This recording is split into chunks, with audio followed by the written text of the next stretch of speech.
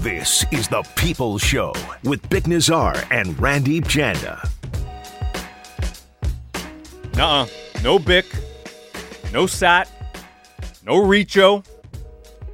No Jamie. No Jamie. None of the usuals here on The People's Show other than myself. Josh Elliott Wolf, though, who is behind the glass normally. Yeah. Like usual, I mean on this desk. We're not even streaming today. No. But you're on the other side. So welcome to the club. Thank you.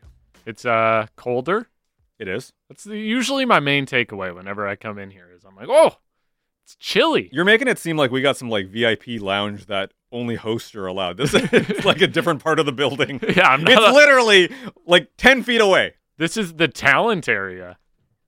Not allowed in. Lena, have you ever been in here? Used loosely. I'm yes. only strictly talentless area behind the glass. Yeah, that's where I hang out usually. Yeah, talent is used very loosely here around these parts, so thank you for that acknowledgement, but come on, that's way too much respect. But welcome on this side. You are now in like the VIP lounge, which is not all that VIP here at the People's Show. 650. We were talking about, breakout candidates earlier on in the show with the Vancouver Canucks, and we came with our list. You had Niels Höglander on there. I did. You also had Travis Dermott, which was a bit of a shocker. Mm-hmm. And Connor Garland. Travis Dermott, he's going to have a good year. Okay. We're going to hold year. I'm not even paying attention to the other two. No. Travis Dermott is the one that I'm going to be focusing on. And I had a bit of a shocker also. I went OEL. Mm-hmm. Canucks breakout, not NHL breakout. Pod Colson. And I forgot who else I had. You had Niels Höglander. There we go. Niels Höglander. That's right. We agreed on that one. Yes. So that kind of is that where we brought our opinions. The people also had their opinion. And this one coming in from Chef Swagger from Hell's Kitchen. Besser will have a breakout. He had success under Bruce last season, and 82 games with Boudreau this season will elevate Brock to a 35-goal season. Also coming in with Pod Colson, a couple of Russians joining the team, I think will elevate his play. And he also agrees that Höglander will be better as well. But on the Besser front, yeah, it was a step back for him last year, and we know for a lot of reasons. Off the ice was an extremely difficult year for Brock Besser. Extremely difficult. The contract is sorted. He's going to put his best foot forward moving forward here. Can focus on hockey. I had a chance to talk to him on this show about a month back after he signed that contract. And you can tell, obviously a difficult year for him, but looking forward to focus on hockey. We've all seen his shot over the years. We've seen him become a better player. And maybe that shot's not the same it was in his rookie year, but I think anybody watching him play, 200-foot game is much better than it was before. Breakout, though. Like, what's a breakout for Brock Besser? So Chef Swagger has 35 goals. Would that be it? Would hitting 30 goals be it? I would say 35, especially if his defensive game stays sound. Like, if he can be a good defensive forward that hits 35 goals, has a pretty decent year, probably ends up, I would say, between 60 to 70 points, that's a breakout year because he hasn't. So his career high is 29 goals. That was obviously his rookie year. And then the year after, he got 56 points. Yeah. And to be fair, the bubble year as well. He led the team in points. Yes, and he was probably the most consistent skater as well. Probably. So I think that's the thing as well, is you do want to see it was there in the bubble year, but it had the consistency. And again, it's for a multitude of reasons. It's hard to really fault him for it, but the consistency wasn't really there last season, and you want to see that come back. Yeah, and there's, an element of, I think this is always a question with Brock Besser, is just stay healthy, man. Mm-hmm. And he hit 70 games last year, which was big for him. But we know through a stretch of those games, it was also injury. There's a lot of things going on. But just being able to, on a couple things, replicate the production of previous years, get into that 60-point range, get into that 65-point range, and just stay healthy. Those are the two important things. And I think in terms of breakout, I'll agree. 35 goals, I think, is going to be that. And 65 points. Yeah. If he can get in that range, that is something that you just want him to be somebody that brings it every single game. You're not wondering if Brock Besser is going to go MIA or if he's going to be, that guy that sometimes at a certain stretch throughout his career. I remember that game against Colorado a few years ago. It was Diwali night. I remember it was all the goals in that game. Randy bobblehead night. It was just shy of that, actually. But that was the game where PD hit Besser with the bank pass off the boards, and they went toe-to-toe with Nate McKinnon that night. Yeah. It was the best game of that season. It was. And I think that's what you want more consistently, of that chemistry of the Lotto line or whoever Brock Besser is playing with. Another text came in a little bit earlier talking about Mikheyev will have a breakout. I could see it.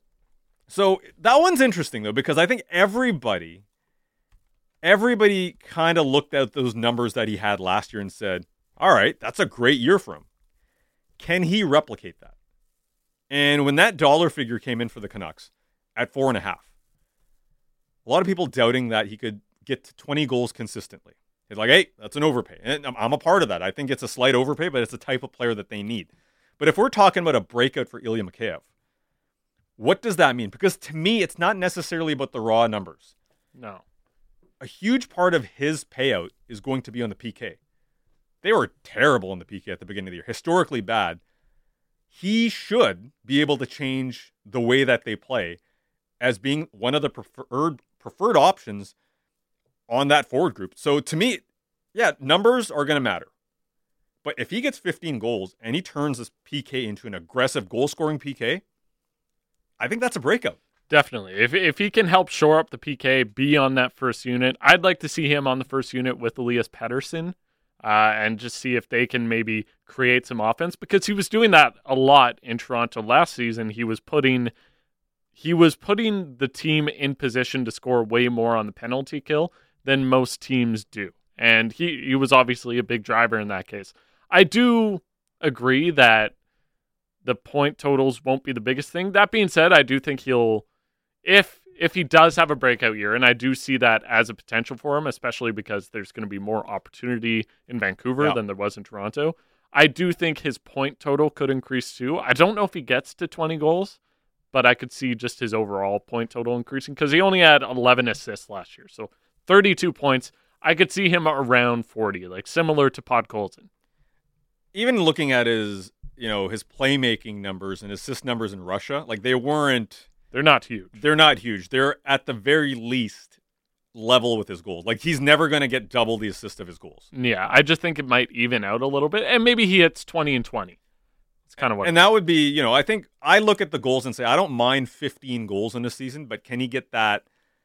Is he still in that 40-point range? Because you're right in the sense that he's going to be playing probably.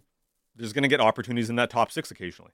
He's going to have a better line mates here than he did in Toronto. So you expect him to put up some shorthanded points, probably get some shorthanded goals, because that's what him and Engvall did in Toronto. But in that top six, if they line up Pettersson, Miller, Horvat down the middle, if they do that, if that's the lineup that Bruce Boudreau goes with, a lot of wingers are going to be playing with some high-end centers. So I like the Mikheyev one. The other one, Snoop the Dog, coming in with this one. Breakout line. That'd be shutdown and snipe line. Horvat, Besser, Mikheyev. I would be interested in seeing it because, so in my mind so far, the only line I really want to see is, and just see it tried, is Podkolzin, Pettersson, Höglander. After that, I do think it's tough because I think Mikheyev's really going to help whatever center he plays with, because I know Horvat especially has this reputation of being a good defensive center, which he isn't really all that great, but if he has someone on his wing, I think he could actually improve that. So Mikheyev with Horvat would be interesting. I don't know if I would put Besser there, especially if you're trying to get him to 35 goals, but maybe that does help Mikheyev and Horvat kind of find that chemistry and maybe bumps up Besser's totals a little bit too. I would like to see, and I mentioned this earlier on in the show, if you're talking about a just line that basically is going to be skill, it's going to be tenacious, it's going to be put in a work line. Mikheyev on one side, I like Podkolzin on the other. And I just wonder who the center on that line would be, though. Because Mikheyev shoots first. Podkolzin is a good playmaker, we know that. But he's got a great shot as well. Bo Horvat, to me, as we know, is a shoot-first center. Yeah. It seems like too many shoot-first guys. Exactly. Like, you want Podkolzin to be able to use that shot. So, the Horvat and Mikheyev could work, but then you're going to need somebody that play makes at the same time. Maybe that's Podkolzin. I don't know. Maybe you're just saying, hey, Pods, get the puck to these guys. But that seems a bit of a waste of his shot to me. Yeah, what I would say is probably, like, if you had Podkolzin and Mikheyev on the wings, I would say Miller maybe fits that a little bit better. Even though he has a good shot too, I just think he has more playmaking ability than Horvat does. So that would be interesting to see. And also Mikheyev would help Miller as well on the defensive side. And so that might be a combination that takes off a little bit. We got this one from Greasy Troll. Always love shouting out Greasy Troll. Yes. Just a great name. What's a breakout season for Kuzmenko? 20 to 25 goals? Woo. For a guy that's never played in the NHL? He's not, and he's not really being marketed as a goal scorer either. He's kind of just a more of a playmaker. So I would say guy that's never played in the NHL. I feel like I keep saying 40 points, but I would say around 40 points. So his career high in Russia, in 45 games though, mind you, so a point per game player, was 53. And yes, predominantly a playmaker. Got good vision. Let's see how that changes or doesn't change when he's playing in the NHL. A little bit less room, different standard of play. We talked to Daniel Bachner, his assistant coach in SKA St. Petersburg, here on the People Show about a month ago, maybe a little bit more than that now. And he said the reason that Kuzmenko will be an NHL player, or the reason that he's got a shot to be one, is because of that shot. So rather than going playmaker, he actually said his shot is NHL level. So the 20 to 25, that raises my eyebrows a bit because his career high, mind you, in less games in the KHL, was 20. So he didn't put up goals there necessarily, but he's being advertised by his own coach as the difference making, or the thing that will make him stick in the NHL is that shot. I still go lower than that. I think if you can get, and this might be too conservative for many, my expectations are pretty low with Kuzmenko because we haven't seen him play in the NHL. I'm going to say 12 to 15, probably in that range. If you get something from him chipping in, I think you're happy with that. You're okay with that. A breakout? Yeah, a breakout would be 20. But I think, what do I expect, or what would you have a positive reaction to even? I think 12 to 15, I'd still be okay with that. Yeah, it would depend on the point totals as a whole. And I know the coach did say, hey, his shot is good. And I do think his shot will probably surprise people. But if he could be more of the playmaker, especially, I want to see Kuzmenko with Horvat. And because if Kuzmenko can be a good playmaker in the NHL, Horvat can have that shoot-first mentality, that would probably go a long way in helping Horvat boost his goal totals and helping him kind of reach his potential as well. Not that he has before. I think it's kind of going to be a similar year. Yeah. But the issue is you would probably have to find a more defensively responsible winger to play on that right side or left side or opposite of Kuzmenko's. Can you say Tanner Pearson? Oh, the resurrection? One Tanner Pearson from the fourth line, potentially, if he's not going to do anything bad. Hey, we can say whatever we want, but remember the insurance line. Yeah. What was the benefit of that line? Dang, they were so good defensively. I didn't ask for it. Don't at me. But bring Erickson when back. You say defensively responsible, that's immediately popped into my mind. All right, we got a lot of text coming in here, 650.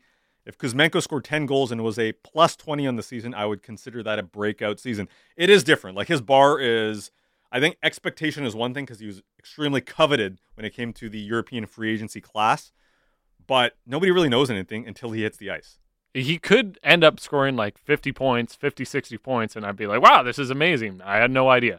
It's so hard to predict. Or he could flame out. We have no idea. Legitimately, he could be the next Fabian Brunstrom, and we'd be like, oh, okay, yeah, I guess that could happen too. And you still take the chance 10 times out of 10 because it's a super cheap contract, but I don't know. He's one of the guys that's going to be really interesting for me all season just because if he can be better than expected, then this team as a whole, which is already going to be relying on its offense, that just makes the offense even better and maybe puts it a little more over the top into a playoff spot. A lot of great texts coming in. Keep them coming.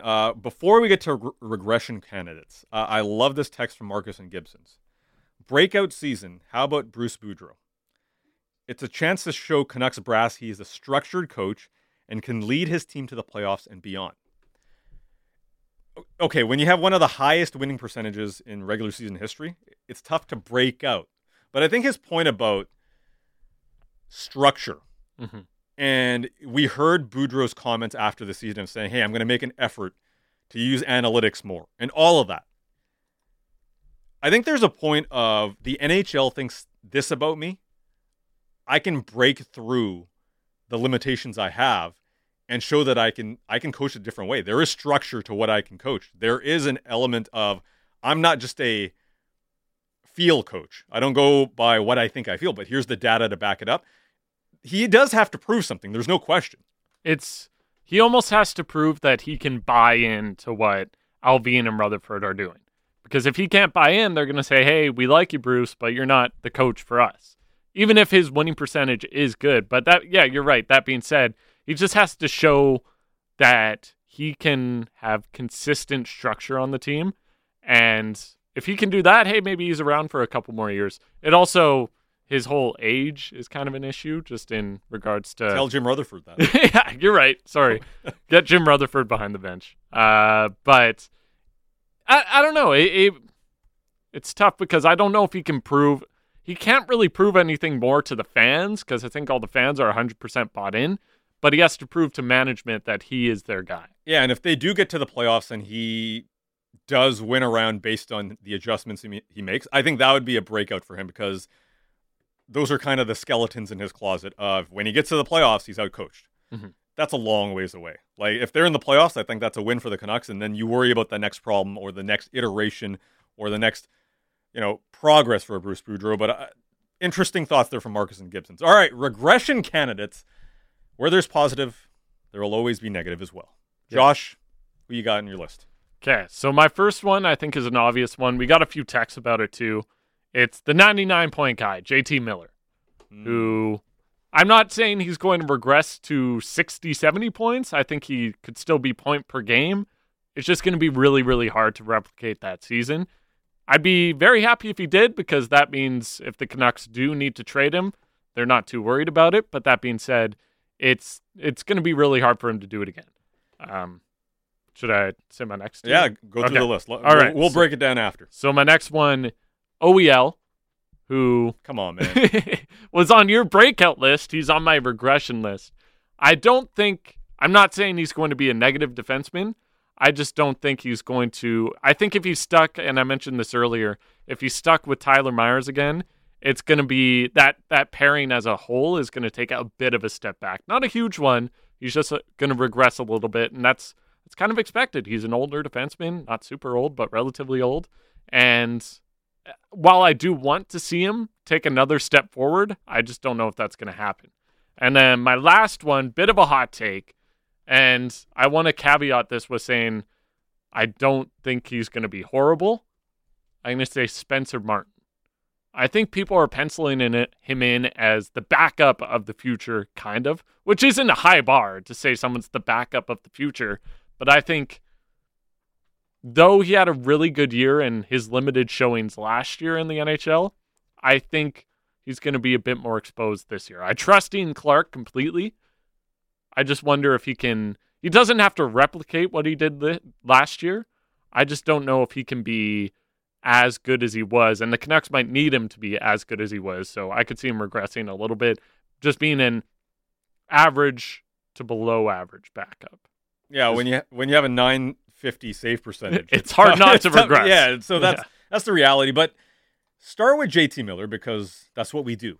We talk about JT Miller, 99 points, and even his most recent interview on the Drop in the Gloves podcast with John Scott, he acknowledged 99 points, getting near 100 points. Never thought he would do that. He thought he'd be in the 80 range. He thought he was progressing in that direction, but 99 was, wow, like this is awesome.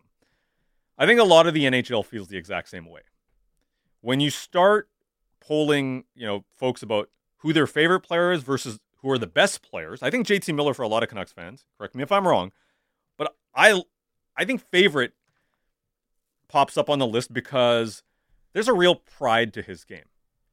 And for every, I know the texts are coming in about his back checks and all that, but he plays a certain style of game. He's a playmaker. He's a goal scorer. He's a passionate player, and he plays in all situations. It's just something that this team needs. They need some heart, really. Mm-hmm. And he's shown that over the last couple of years, but he's also put up major points. But 99 points, the near 100-point club, that's rarefied air.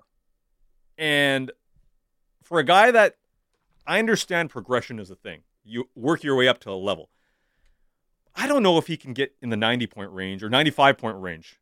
So to me, I agree with you on that one because that's a player that he can be damn good for the rest of his career. He can be a point per game player, but 100 points or near 100 points, even above 90 points, he's still got to sell me that he's got that staying power. It screams peak season, that, hey, like, this was the best you can do. You might get close to it again, but you had this amazing year. Everything went right for you. And when you have a season like that, when you're not a guy that reaches around that range very often, a lot of it is kind of luck-based. And in any given season, that luck might go the other way. And that's not to say he's going to fall off completely, because I think we both think he can be around point per game again. Yep. It's just, it's so hard to get to 99, 100 points in the NHL, especially when you're at the age he's at and not really taking more steps forward. You might stagnate for a bit at a very high level, but I can't see him getting better. So he did a great job of shutting out the noise last year, right? From the trade deadline on, put up points. Didn't matter if anybody was talking about trade. This year's different. This year is your actual contract year. And us media in Vancouver, we're the worst. Yeah. We're going to ask him about it all the time. From his mouth. He said it on the podcast. Yeah. Apparently we make up things. But anyways, this is going to be a topic of conversation. And according to Rick Dollywell, who tweeted this out earlier, one question looming is whether or not JT Miller's agent, Brian Bartlett, will cut off contract talks once the regular season starts. Here's a quote from Bartlett. I've not talked to JT about that yet, but it's a realistic possibility. And we talked about this a couple of weeks ago, is a lot of agents, a lot of players will say, not during the season. Mm-hmm. It's a leverage play. Of course it is. You add a deadline. Things happen because of deadlines. But I think once you start the season, the pressure on the players starts as well. And some guys are great at just shutting it out and saying, focus on the game. I don't care about the contract. But at the same time, everybody's a little different. And it does kind of seep its way into maybe the thought process, or maybe, those conversations. That noise can affect people. When you're 1 year removed from a contract, that's different. When you're on an expiring deal and trade conversation is going, extension conversation is going, conversations about your future are going, different players do react different ways. So something to watch on that. I'm not saying that's a reason for regression, but it's an added stress during the season, which players generally don't want that. They want the security. Yeah, and I will say JT seems like a guy that could thrive under the pressure, but that, you don't know until it's happening. And if there's a stretch of maybe some not so great play from him, sometimes for players in that position, it can snowball a little bit, and then all of a sudden you're having a bad year. So we'll have to wait and see. And I do agree with the decision to put a deadline on things. We'll have to see if it actually forces anything to happen, though. Yeah, we'll get more reaction on this as well. We got a bunch of texts rolling in on regression candidates. But coming up next, the local legend, Don Taylor, going to be talking Canucks, Lions, and a lot more here next on The People Show.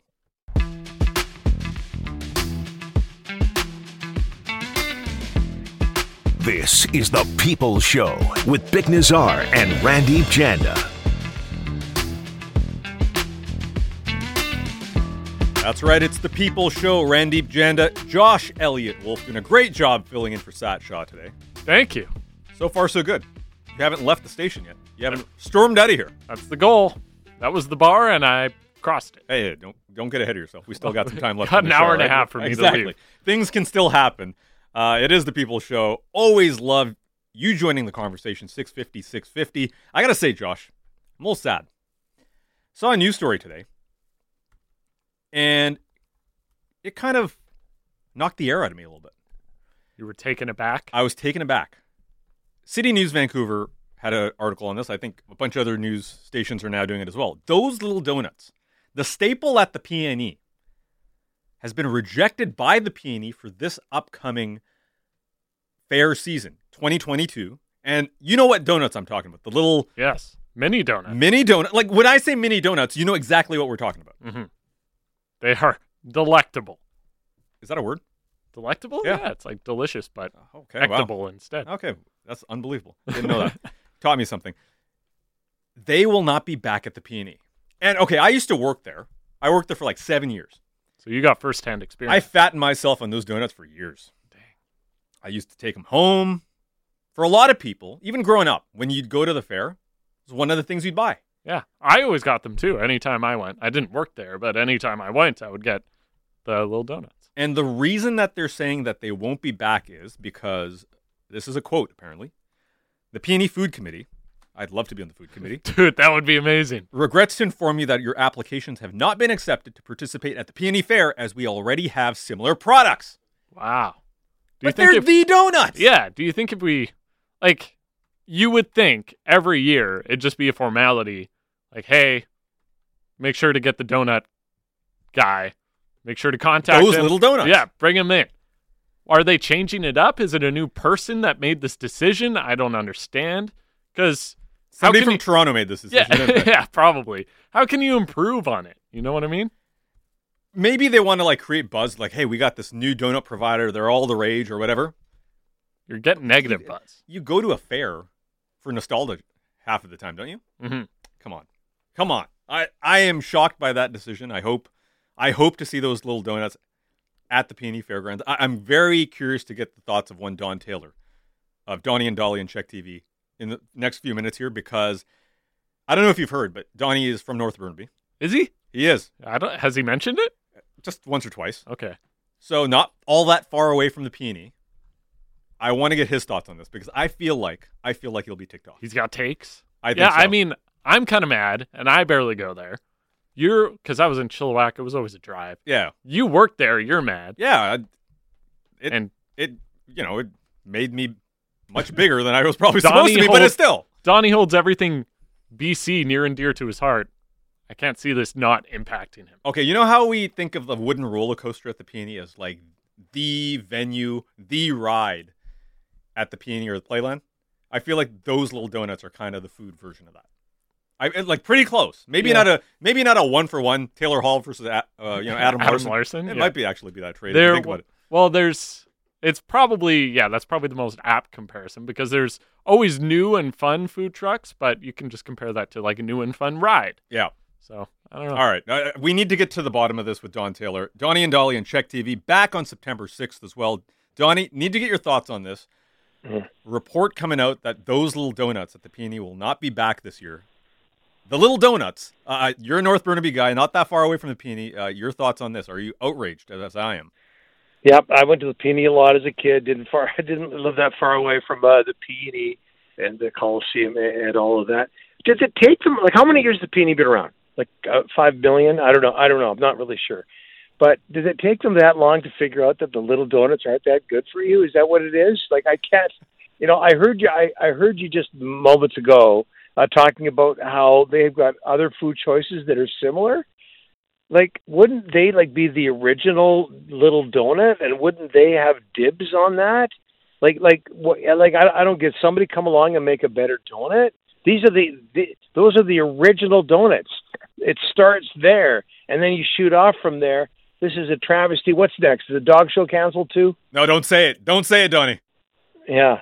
Come on. Okay. Stop it. Me and you, I think I'll volunteer you for this. If they would need people to test out the donuts and see if they taste like those little donuts, I put my hand up. Yeah. I probably had a few too many of those over the years. That's a problem. They're so good.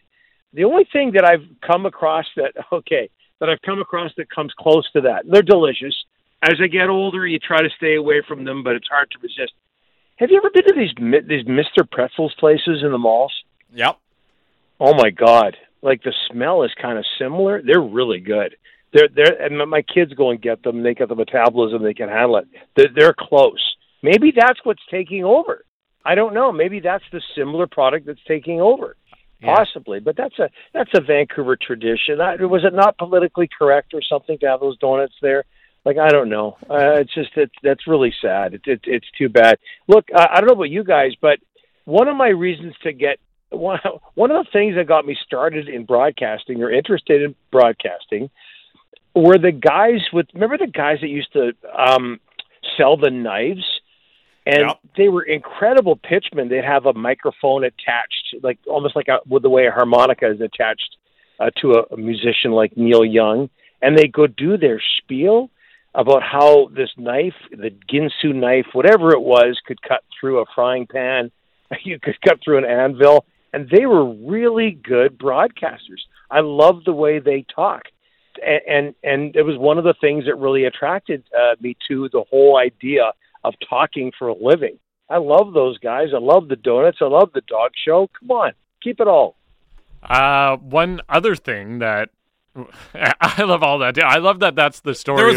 During my generation, it was like the ShamWow guy. Like the ShamWow guy. ShamWow, he would show up and put the mic on and the whole thing, and just spill a bunch of juice on the counter. And so I hear you. I think he's gotten no, absolutely. Yeah, I'm not that old. I do remember the ShamWow guy on TV, of course, on the commercial station. But yeah, I remember that at the PNE as well. Those guys are really talented. They were great in their own way. Well, they were pitchmen, but they were great actors. They were great broadcasters. I really, really liked that. Another guy that's really talented, Nathan Rourke, had led the BC Lions to a comeback win. What did you think of that game on Saturday? It was the mini donuts of games as far as the BC Lions quarterbacks go through history. I tweeted this out. I have to believe that was the biggest, most impressive Lions win since the 2011 Grey Cup. There hasn't been a whole lot there, and I realize the season was lost, but that's a long time. And there was one game where I thought to myself, even with Rourke there, I know it's a short sample size, but I just thought, okay, it's not there today. There were the 2 interceptions. There was the pick 6. Just things didn't seem, Butler wasn't there. Things just didn't seem to be going right. And then what about after the Burnham touchdown where it looked like, they were within 2 or 3 points. They give up a touchdown on the ensuing kick. It's over. And then they come back like that. It was really jaw-dropping. That to me was just such an impressive win. The most impressive, I think, since what they did in 2011, which again was a long, long time ago. Their Grey Cup win at BC Place. It's really special. And then you hear these stories about, and this. When is the last time this happened? Maybe there was a little run on Jonathan Jennings jerseys that they ran out of Nathan Rourke jerseys recently. They had to restock. Pretty special. I'm not sure why people are buying them. If they're buying them for the right reasons, because they love the guy, or because they expect it to be a real kitschy collector's item when he goes to the NFL. But bottom line, we're seeing a lot of things right now from that team that we haven't seen in a long, long time. Absolutely. And the entertainment value, to your point, we had a couple of questions on Friday saying, hey, for the winter and for the playoffs and as the weather gets colder, they got to run the ball. And I understand that from a winning perspective. But right now, the ability to throw the ball and the 4 options that they have at wide receiver, I want to see them throw it. It's such entertaining football to see what those guys in the secondary can do as well. Well, I know Brian Burnham is there. He's one of the all-time great receivers in Lions history and CFL history. I guess he's the go-to guy, but do you think defenses are thinking that? I think they had, 5 receivers with 5 catches or more on the weekend. I might have that stat wrong. The point is, who do you cover? And if the weather gets colder, they got to forget it. Let's not forget that James Butler's a darn good running back, so they can run the ball. Their offensive line has been strong. They struggled at the beginning against Calgary, but they made adjustments. It just seems that everything's there, including a lot of question marks for any opposing defense. Who is he going to give the ball to? Who's he going to pass the ball to? Is he going to run himself? There's just a whole lot there. Yeah, and I was looking at Nathan Rourke's stats pre-show, and he's first in passing yards by 500 yards, first in passing TDs by 5. He's top 10 in rushing yards and second in rushing touchdowns around the CFL. He's just been so amazing, but anytime somebody's this good in the CFL, you kind of wonder, is there an NFL shot coming up? And if he keeps performing at this level, could it be sooner than we think? Well, a couple of things. Number one, those stats, the guys, I've been off for 700 weeks, so you can help me out here. But they're 7-1, and in the games played category, they're behind most teams in the CFL. They've had 2 bye weeks already, so how impressive is that? And secondly, if it does happen for him, if there's an NFL opportunity, unless Amar can buck up big time under the salary cap, what does that leave you with? I'm not so sure. But you wouldn't blame him for giving it a shot. And initially, when I thought that over the first 2 or 3 games, and boy, this kid looks good, and he's played American college football. You would think he would want a chance, regardless of nationality, of playing in the National Football League. He looks small out there, but then you see he's listed at 6'2", 205, 210. That's not bad. He's not 5'10". He's not, my apologies to everybody who's 5'11" and under, but I mean that's not overly small. It just seems inevitable. So enjoy him while you can. Maybe he goes down there, doesn't work out, he comes back, but you'd have to think he's going to give it a shot.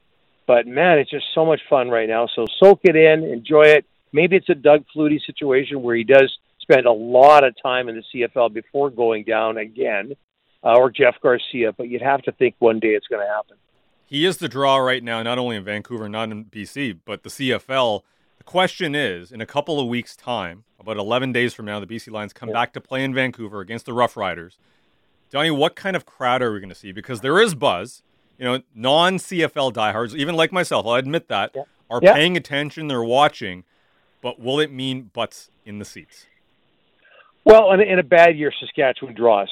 And, it's a weekend game, if I've got that right. So you'd have to think that right there you're going to have a sizable crowd, because everybody who grew up in Saskatchewan loves it so much they move out here when they get older. But so you'd have to think that right there's going to be a sizable crowd. Add to that, and it depends on what they do in the next couple of weeks too, but add to that just the excitement that this kid is creating. And it's not just him. It just seems to be infectious with him that everybody is playing well. There's a lot of talent there. The coaching seems really, really solid. And and Amar is doing all the right things. It all starts with him. Let's be honest here. That you'd have to think if there was ever a time when they were going to get a decent crowd, save the season opener when they had One Republic there. Okay, so maybe that was a bit artificial. If there was ever a time, that would have to be it. And maybe a lot might depend on the weather, but I would think there would be ticket sales before that. I hope they hype it up well, and I hope they get a big crowd. If they did, that would be a major disappointment. Yeah, it would be really nice to see if they did get that big crowd and kept it moving forward. I don't know if you saw this on Twitter, but there's a picture going around about the Hockey Hall of Fame, and they have the posters up of the Sedins and Roberto Luongo right next to it. The Sedins obviously wearing Canucks jerseys, but Luongo in a Panthers jersey. Is that fair or foul? Should he be wearing a Canucks one with them? What do you think? Well, I guess the NHL is trying to spread the wealth a bit, but I just have to wonder, even though he went to a Stanley Cup final, even though he had so much success in Vancouver, where do you think, Roberto's heart is? I mean, he said his contract sucked here. He wanted to go back to Florida. His wife's from Florida. He obviously loves it there. We saw what he had to say about the community after the horrible shootings there. That community obviously means a lot to him. That team, that organization, he works for them now, still there. It obviously means a whole lot to him, probably as much as it might hurt. He is a Canadian, but it probably means more to him than the Canucks. I think the Canucks mean a whole lot to him, given all the success he had here. But I think Florida means more. When I saw that, as somebody who grew up in Vancouver, forget the broadcasting part of me, as a fan, I wasn't insulted by it. I understand it. It just seems maybe a little more hurtful for some Canuck fans because it's Florida. Like you think to yourself, like who wants to be connected to that franchise? But obviously, there's at least one person who does. And his numbers, if you look at them in Florida, there was a god-awful team in front of him where, I remember having Darcy Hordichuk on this show at one point asking about Luongo, and he said, we had no business on certain nights playing in front of this guy. Like, he had to deal with 40-plus shots a game. We were a bad team. So even though those teams were bad, Luongo was still so elite on a bad team, even early on in his career, where, you're right, I think his heart was just set on it, but he was a damn good goalie while he was there, too.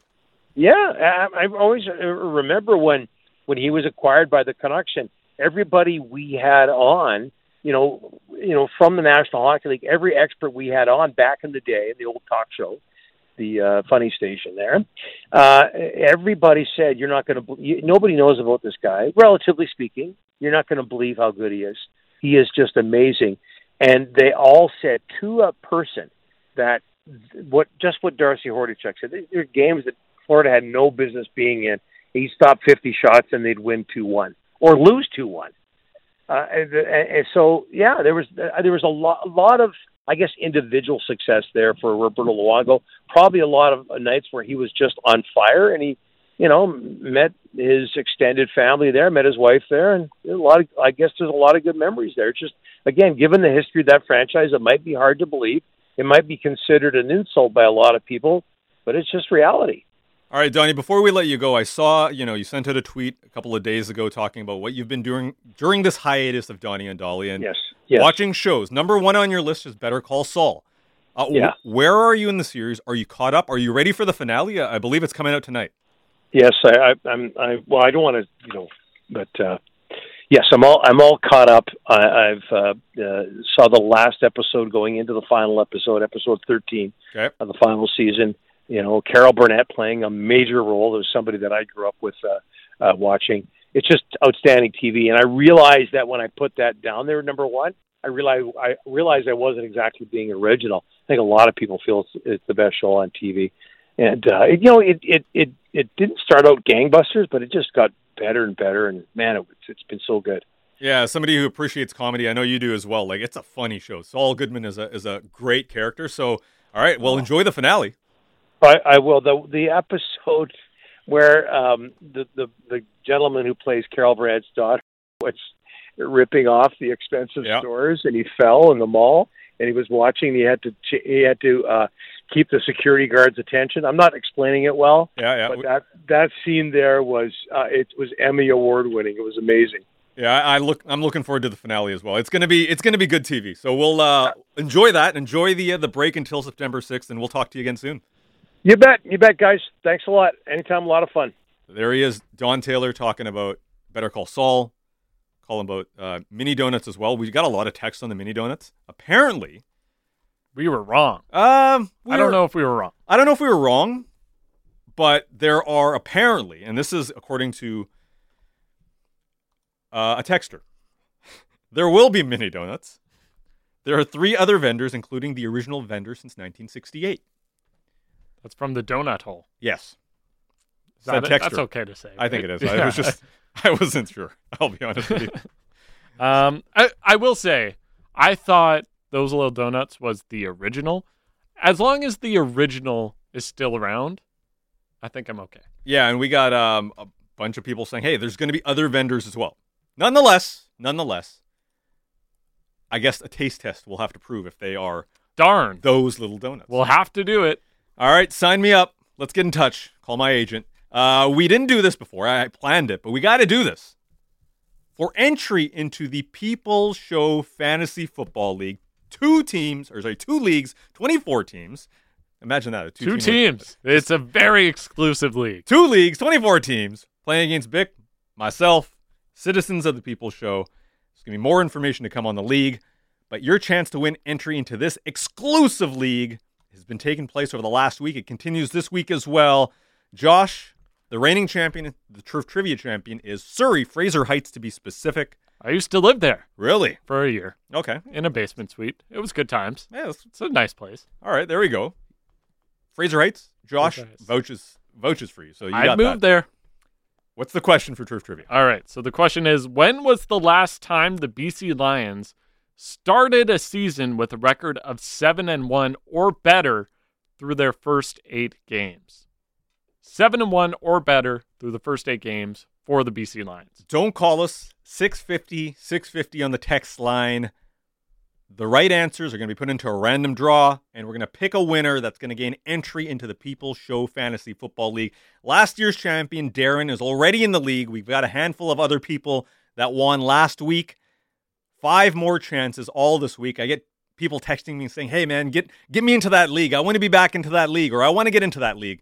You got to win your way, or eventually, I'll have more information on this a little bit later on, bribe your way with some good deeds. But can you win your way in? 650, hit us up, and we're going to announce the winner on the other side. On the other side as well, we're going to have a little bit more conversation on regression candidates.